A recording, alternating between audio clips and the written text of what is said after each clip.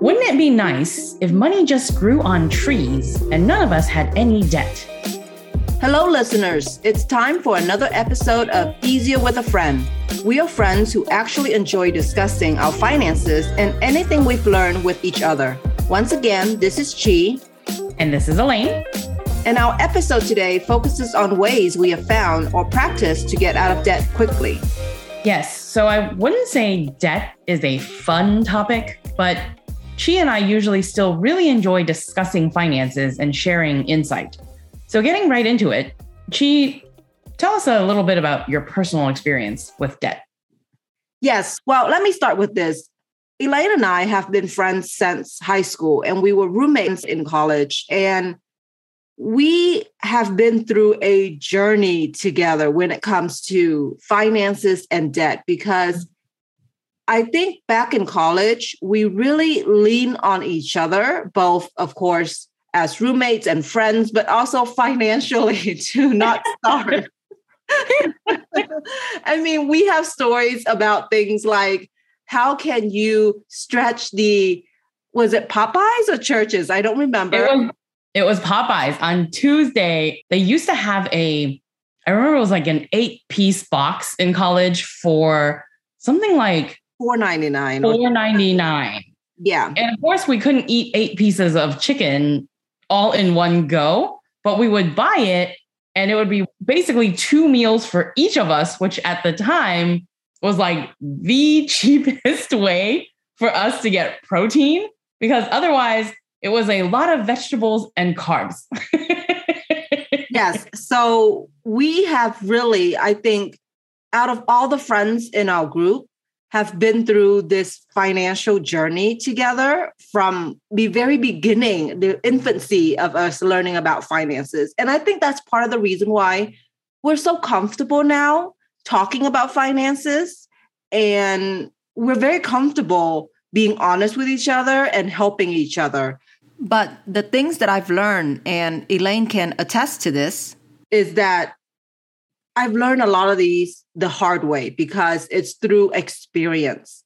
And one of the best tip I can give you about getting out of debt is that you must hate your debt more than any material thing, more than anything. You must hate your debt. There needs to be a commitment there. It needs to come from a place of wanting to get rid of this debt. And it's a journey that requires you to have the right state of mind. And that state of mind kind of has to start with you hating your debt. So after college and graduate school, I amounted a very large amount of debt because my parents as immigrants did not have enough time and extra money to save for my college education. Also, being the third born child in the family makes it a little bit more difficult for me to have had any kind of savings to prepare me or to help pay for my college. So basically 100% of my college education and graduate school education was funded by student loans. And so by the time I graduated, and you know, I also took a lot longer to finish my undergraduate than I should have. But that's a whole other episode as to why. So trick number 1, listeners, if you're going to college, graduate as fast as humanly possible to take on as little debt as you can. Yes, that's a good one. That's a good one. But yes, so I had about $125K in student loans by the time I finished. Yep. And on top of it being a very large sum, especially for a new grad. And actually, when I graduated, I didn't have a job offering waiting for me. So it was very scary.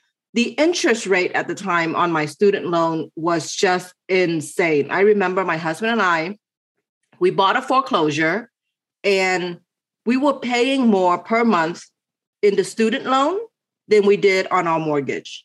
And that's just my student loan. He had his own student loan, but the student loan payment were insane. And after I graduated and started paying on my student loan, after a whole year of paying, my student loan, I came out with more debts. My amount that I owe were actually bigger than when I first graduated because the interest rate was just so insane. So I tell that story to let you know that I know how it feels to be weighted down by debts and how scary it is and how stressful it is. And I can tell you, standing on this side, spoiler alert, I paid off my student loan. Standing on this side of it, how it really does de-stress you to be able to pay off that student or to pay off your debt, to be consumer debt-free and student loan debt-free. So the first advice I give, really hate your debt and to make that a priority in wanting to pay it off. And so I had to get into the right state of mind. And this is something I still do, is that whenever I'm sitting down to do my finances or to plan my budget or to do anything relating to my finances, I really try to get into that mindset. And it can be simple things like listening to Dave Ramsey's in the background, right? And hearing other people's good and bad experiences with debt, talking to Elaine about finances and asking for tips and things that you're doing to offset inflation or whatever it is, that's the topic of the moment. We recently just had a chat about, are we worried about inflation and what are we doing? Exactly. Yes. And so really to get myself into that mindset by talking about it, by listening to other people talk about it, and really getting that focus before I sit down and make those decisions. Yeah, I absolutely, this whole mindset thing, I 100% agree with, because I think the other way to think about it, not just about hating your debt and hating being in debt, but just you need to want to be stress-free from that more than you want that car, that book, that whatever it is, piece of jewelry, that new clothing, the hair dryer, whatever it is that you're looking to spend that money on. You have to hate the stress that the debt brings, the credit card bills and watching the debt pile up, and possibly for some of our listeners, getting calls from collection agencies. You have to hate that and the stress it puts on you more than you want to go and buy this other item, right? And my personal experience with that, when I went through college, like she said, we really leaned on each other. I just made the scholarship and whatever cash I had on hand stretch. And after college, after we graduated, I went through a period with my family, actually, because they started getting into financial trouble. And my college days really prepared me, honestly, after I graduated, to save money when I had my job. So I guess, thank God, she and I went through this period in college where we really learned to pinch a penny, because I really had to make several large loans to my parents when they were going through financial troubles, none of which I got back because their business failed. And in reality, I learned a lot more going through that whole period with them. And it was years. I mean, literally, it was like 6-7 years. I learned so much, though, about managing debt during that time, and knowledge that I probably wouldn't go back and trade, because I think everything that you go through, there's a reason behind it. But I've gotten much better even these days at managing finances and really learning to get the most out of a dollar. And I credit all of those experiences with that. And at the same time, I had taken out a loan for, I think, about $40,000 to buy a flower shop. I decided I was going to start my own flower shop, be an entrepreneur. And the flower shop, I mean, basically just broke even the 2 years that I owned it. And I really decided that, hey, this wasn't going to work. So when I sold my shop, then it was just all of that accumulated debt, right? I still had to pay back the money that I used to buy it originally. And I still had to kind of wrap up my parents' finances. But I am happy to say that we've gotten through all of that. And so it's just a lot. It's getting out of debt is a journey. And kind of like she said, we want you guys to know we understand what it is to be burdened by a massive amount of debt. Because I would say total debt, we were looking at somewhere in the 125,000, 150,000 range. And so I get it, listeners. It's a lot. And like she said, you really just got to put one foot in front of the other, and you just got to focus on the fact that one of these days you are going to get out of this if you focus on it. Right. So, Chi, what are some skills that you've picked up along the way? I know obviously we talked about state of mind, a few other things that you'd like to share. Yeah. So just along that line of having the right state of mind, I think it's also important to surround yourself with supportive people who either are sympathetic and understand your journey, or isn't going to judge your suddenly very restrictive lifestyle, right? Because you're going to have to make some lifestyle changes. And I think, of course, having a friend like I have in Elaine who understands the journey or understands what I'm trying to do really is helpful.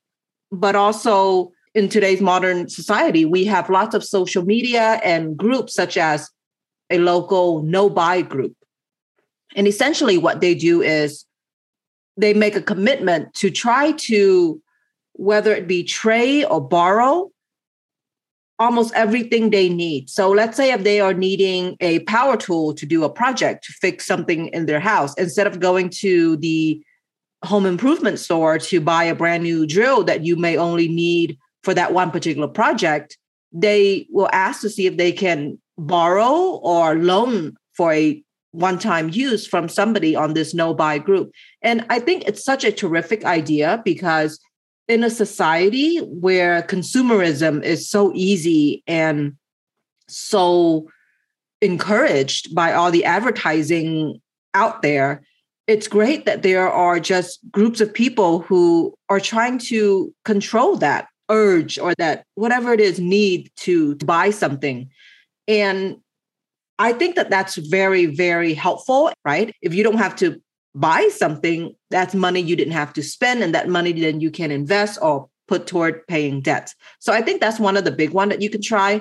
The other one that my husband and I tried in the very beginning, because again, I had a lot of student loan and so did he, was the cash only budgeting method.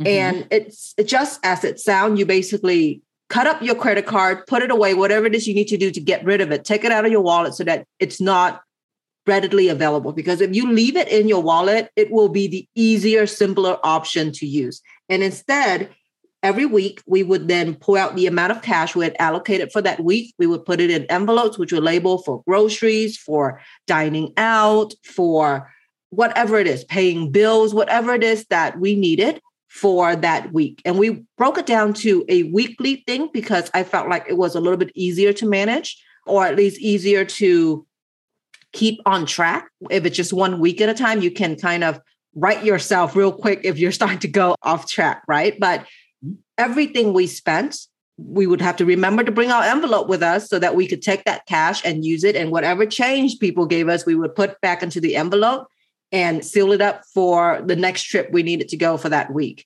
And my husband, I've mentioned before, isn't a financial guru. He isn't terrific at keeping track of the finances or budgeting, but the cash only method was the thing that he really, really was able to wrap his brain around and fully participated in. And if you ask him, that's the one thing he will recommend for anyone who struggles with having that self-control or just struggle with budgeting in general. That was something that really was useful for him. And of all the different budgeting method I have tried, the cash only method was the most successful for us. And so I think if you're starting out, try that method. And I know that's really hard. Going cold turkey from your credit card is really hard because think about it. You're going to go pump gas and now you actually have to go into the store to pay for it. And I know as a woman, that is not something we always feel comfortable with. It takes a little bit of planning ahead, but if you are able to stick to it, it is the most successful method that my husband and I have tried. And it really does keep you on budget. And I totally agree with that. So the thought process behind it is when you swipe a piece of plastic, you don't think about the money that's coming out of your account. It's not visible to you. So for some people, you really have to see the money in your hand and see it disappearing. If you say, I'm allocating $100 for this week, and you go buy lunch or you go pay for gas, and then now all of a sudden you have $40 left in that envelope, you might be like, oh, I really have to scale it back for the rest of the week. Let me think about how this dollar can stretch. And it's just a form of training. We're not saying you have to use it forever. I didn't use it for very long, but it's like she said, it's very helpful. And it was helpful for me to just visualize my finances.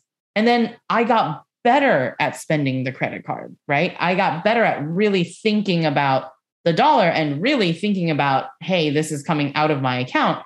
But I trained myself to get there by starting with the cash method.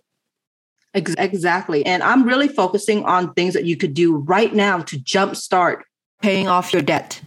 And I think Elaine will kind of lead us into things that you can keep doing to maintain that. But I want to focus on that initial momentum, which I think can be so difficult.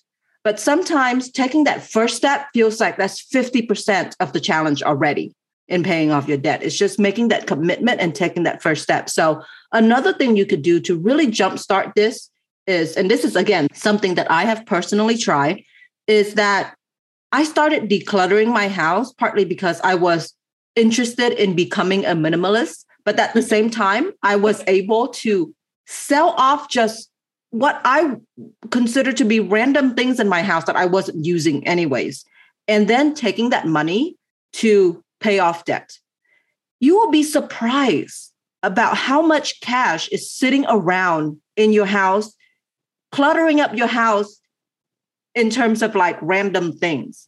We had an office desk that at one point we thought would fit our decor, and then we moved and it never worked. And so we sold it. And I think I had made a list at one point just to kind of keep track. And I ended up being able to make right under $3,000. Wow. Exactly. I 100% agree with that. So a couple of the things that I really want to go through, and it's like she said, these are sort of, once you kind of get that initial momentum and you're like, oh, yes, I'm doing this. What can I continue to do? Or what can I add on to really get my debt down? And one of my personal favorite methods, and this I used actually because I'd racked up a lot of credit card debt too. So I really prefer what they call the avalanche or the waterfall or the snowball method for paying off your credit cards. You might have heard these terms somewhere and just never dug into what it meant. And it's really simple as a concept. Almost everyone I know, and now that I work in real estate, I counsel a lot of first-time buyer families who need to pay down debt as well to get to purchase a home. And every single one of them that I've ever asked, they do this form of debt payment where they have, let's say, 5 credit cards and the minimum on them all is $25 a month. Well, they'll go through and pay $50 on each of those a month, feeling like, well, I'm paying more than the minimum. So I'm contributing towards getting that down. And I understand why, as a human, that psychologically seems like it would work. But because of the high interest rate on your credit cards, you're really just taking like 1 step forward, 2 steps back, right? The way to do it is, and I'll tell you what the standard theory is and what I did, but the standard theory is basically you just pay the minimum on every single one of those cards, except for the one that has the highest interest rate, right? So let's say you have 5, again, let's just say you have 5 credit cards. You pick the one with the highest interest rate. And let's say normally you pay 50, 50, 50 per card. Well, now if you only pay 25 on each of those cards, you should be able to take that extra 25 that you've been paying towards all of these cards this month and pay, say, 150 towards that more expensive card, right? Or even 250, whatever it is that you've been paying extra on all these extra credit cards. Pay the minimum and throw the money towards the biggest card. And it sounds almost counterintuitive, but I promise you it works, because now you're getting significant momentum towards that one card. And once you pay that down to 0, hey, now that card is no longer accumulating interest. You no longer have to make any payments towards it. And you can take all the money towards that and apply it towards card number 2. It is the fastest way to pay down any credit card debt that you have. The way that I personally did it was that I had cards with larger and smaller balances. And in reality, they were all kind of around the same interest rate anyway. So what I did was I paid off the card with the smallest balance first, because I think at the time I had a credit card that had only like $500 on it. And I was like, wow, if I pay this one off, this month, then now this one's not accumulating any interest and I can keep moving up the ladder. So that's the way I did it. I started with the smallest debt so I could pay it down to 0 as fast as possible. And I moved on to the next card, paid that down to 0, and so on and so forth. And that really worked for me personally. And in conjunction with that, and this is one of my personal favorite, actually, saving methods. And it's like she said, in this era of crazy consumerism, this will really, I think, help you learn to scale back. It's called the 24-hour method, as in, let's say you're online, you see this cute whatever thing that Facebook has advertised to you. Oh my God, I want it. Well, you're required to wait 24 hours before you can buy it, right? And if by the 24-hour period, you're still thinking about that thing, you're still like, oh my God, I want it so much, then you can allow yourself to go back and buy it. Should it fit the budget, whatever. But what you'll surprisingly find is that in that 24-hour period, after you go, okay, I'm going to leave it, I'm going to come back in a day to buy it, you won't have thought about that item at all. Because it was just the heat of the moment, the advertising, the marketing. It wasn't an item you really needed, right? And you can really not buy a bunch of stuff that way. And once you start practicing it, it's like any muscle. It's like if you wanted to get fit, you have to start and then you work your way up and your muscle gets stronger, right? This is the same thing. It's a willpower practice. And these days, I'll wait a week or two before I'll buy something. I'll go, well, if I'm thinking about it in a week, then maybe I'll come back and get it. And generally, again, you'll find, and this has saved me thousands of dollars, because you will not be thinking about it after this time, and you will not need to go back and buy it. So I 100% agree with this waiting to buy 24 hours, 48 hours, 1 week, whatever it is. I 100% agree with this. And this is something that as a parent, I really try to help my girls understand. And a lot of people are surprised as to why my kids, this is in a very non-judgmental parent kind of way, that my kids don't have issues with going to Target with me or going to a store with me, toy section, whatever, and not throw a hissy fit if we don't buy something. It's because since they were young, we have practiced, especially to model it for them, the way we do 48 hours in our family. Mm-hmm. And most of the time, and I would have to say for them, it's been all of the time, they forget about it. And so we really... kids. Yeah. And so I have never had to say, no, we can't buy that. I've always said, let's wait and think about it. And so it makes them feel like, oh, okay, mom's not really saying no. She's just saying I have to wait and think about it. And then because they're so young, they forgot about it. And I think this point in particular really relates to the fact that if you want to pay off debt, you have to decrease your spending. You have to find money in your budget somewhere so that you can have extra money to start paying down your debt. And of course, if you are able to have a side gig or a side hustle that can earn you extra money, that's really going to help paying down your debt. But my philosophy in terms of budgeting and finances is that the money you save is just as important, if not more, than the money you earn.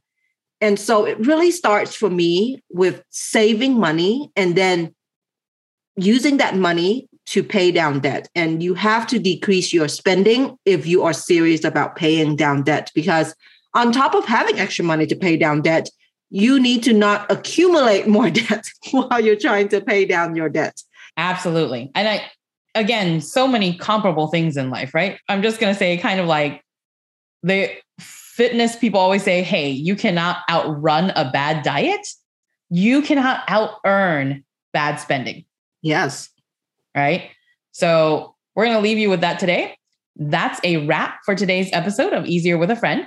Again, we appreciate all of you so much for tuning in. Hopefully, you enjoyed today's episode and maybe reach out to a friend to share anything you may have learned. Remember to subscribe to the podcast on Facebook, Spotify, or Apple Music so you won't miss any new episodes. Follow us on Instagram at Easier with a Friend, on our Facebook page, Easier with a Friend, or email us at easierwithafriend@gmail.com. Check out our website, easierwithafriend.com, for today's transcript.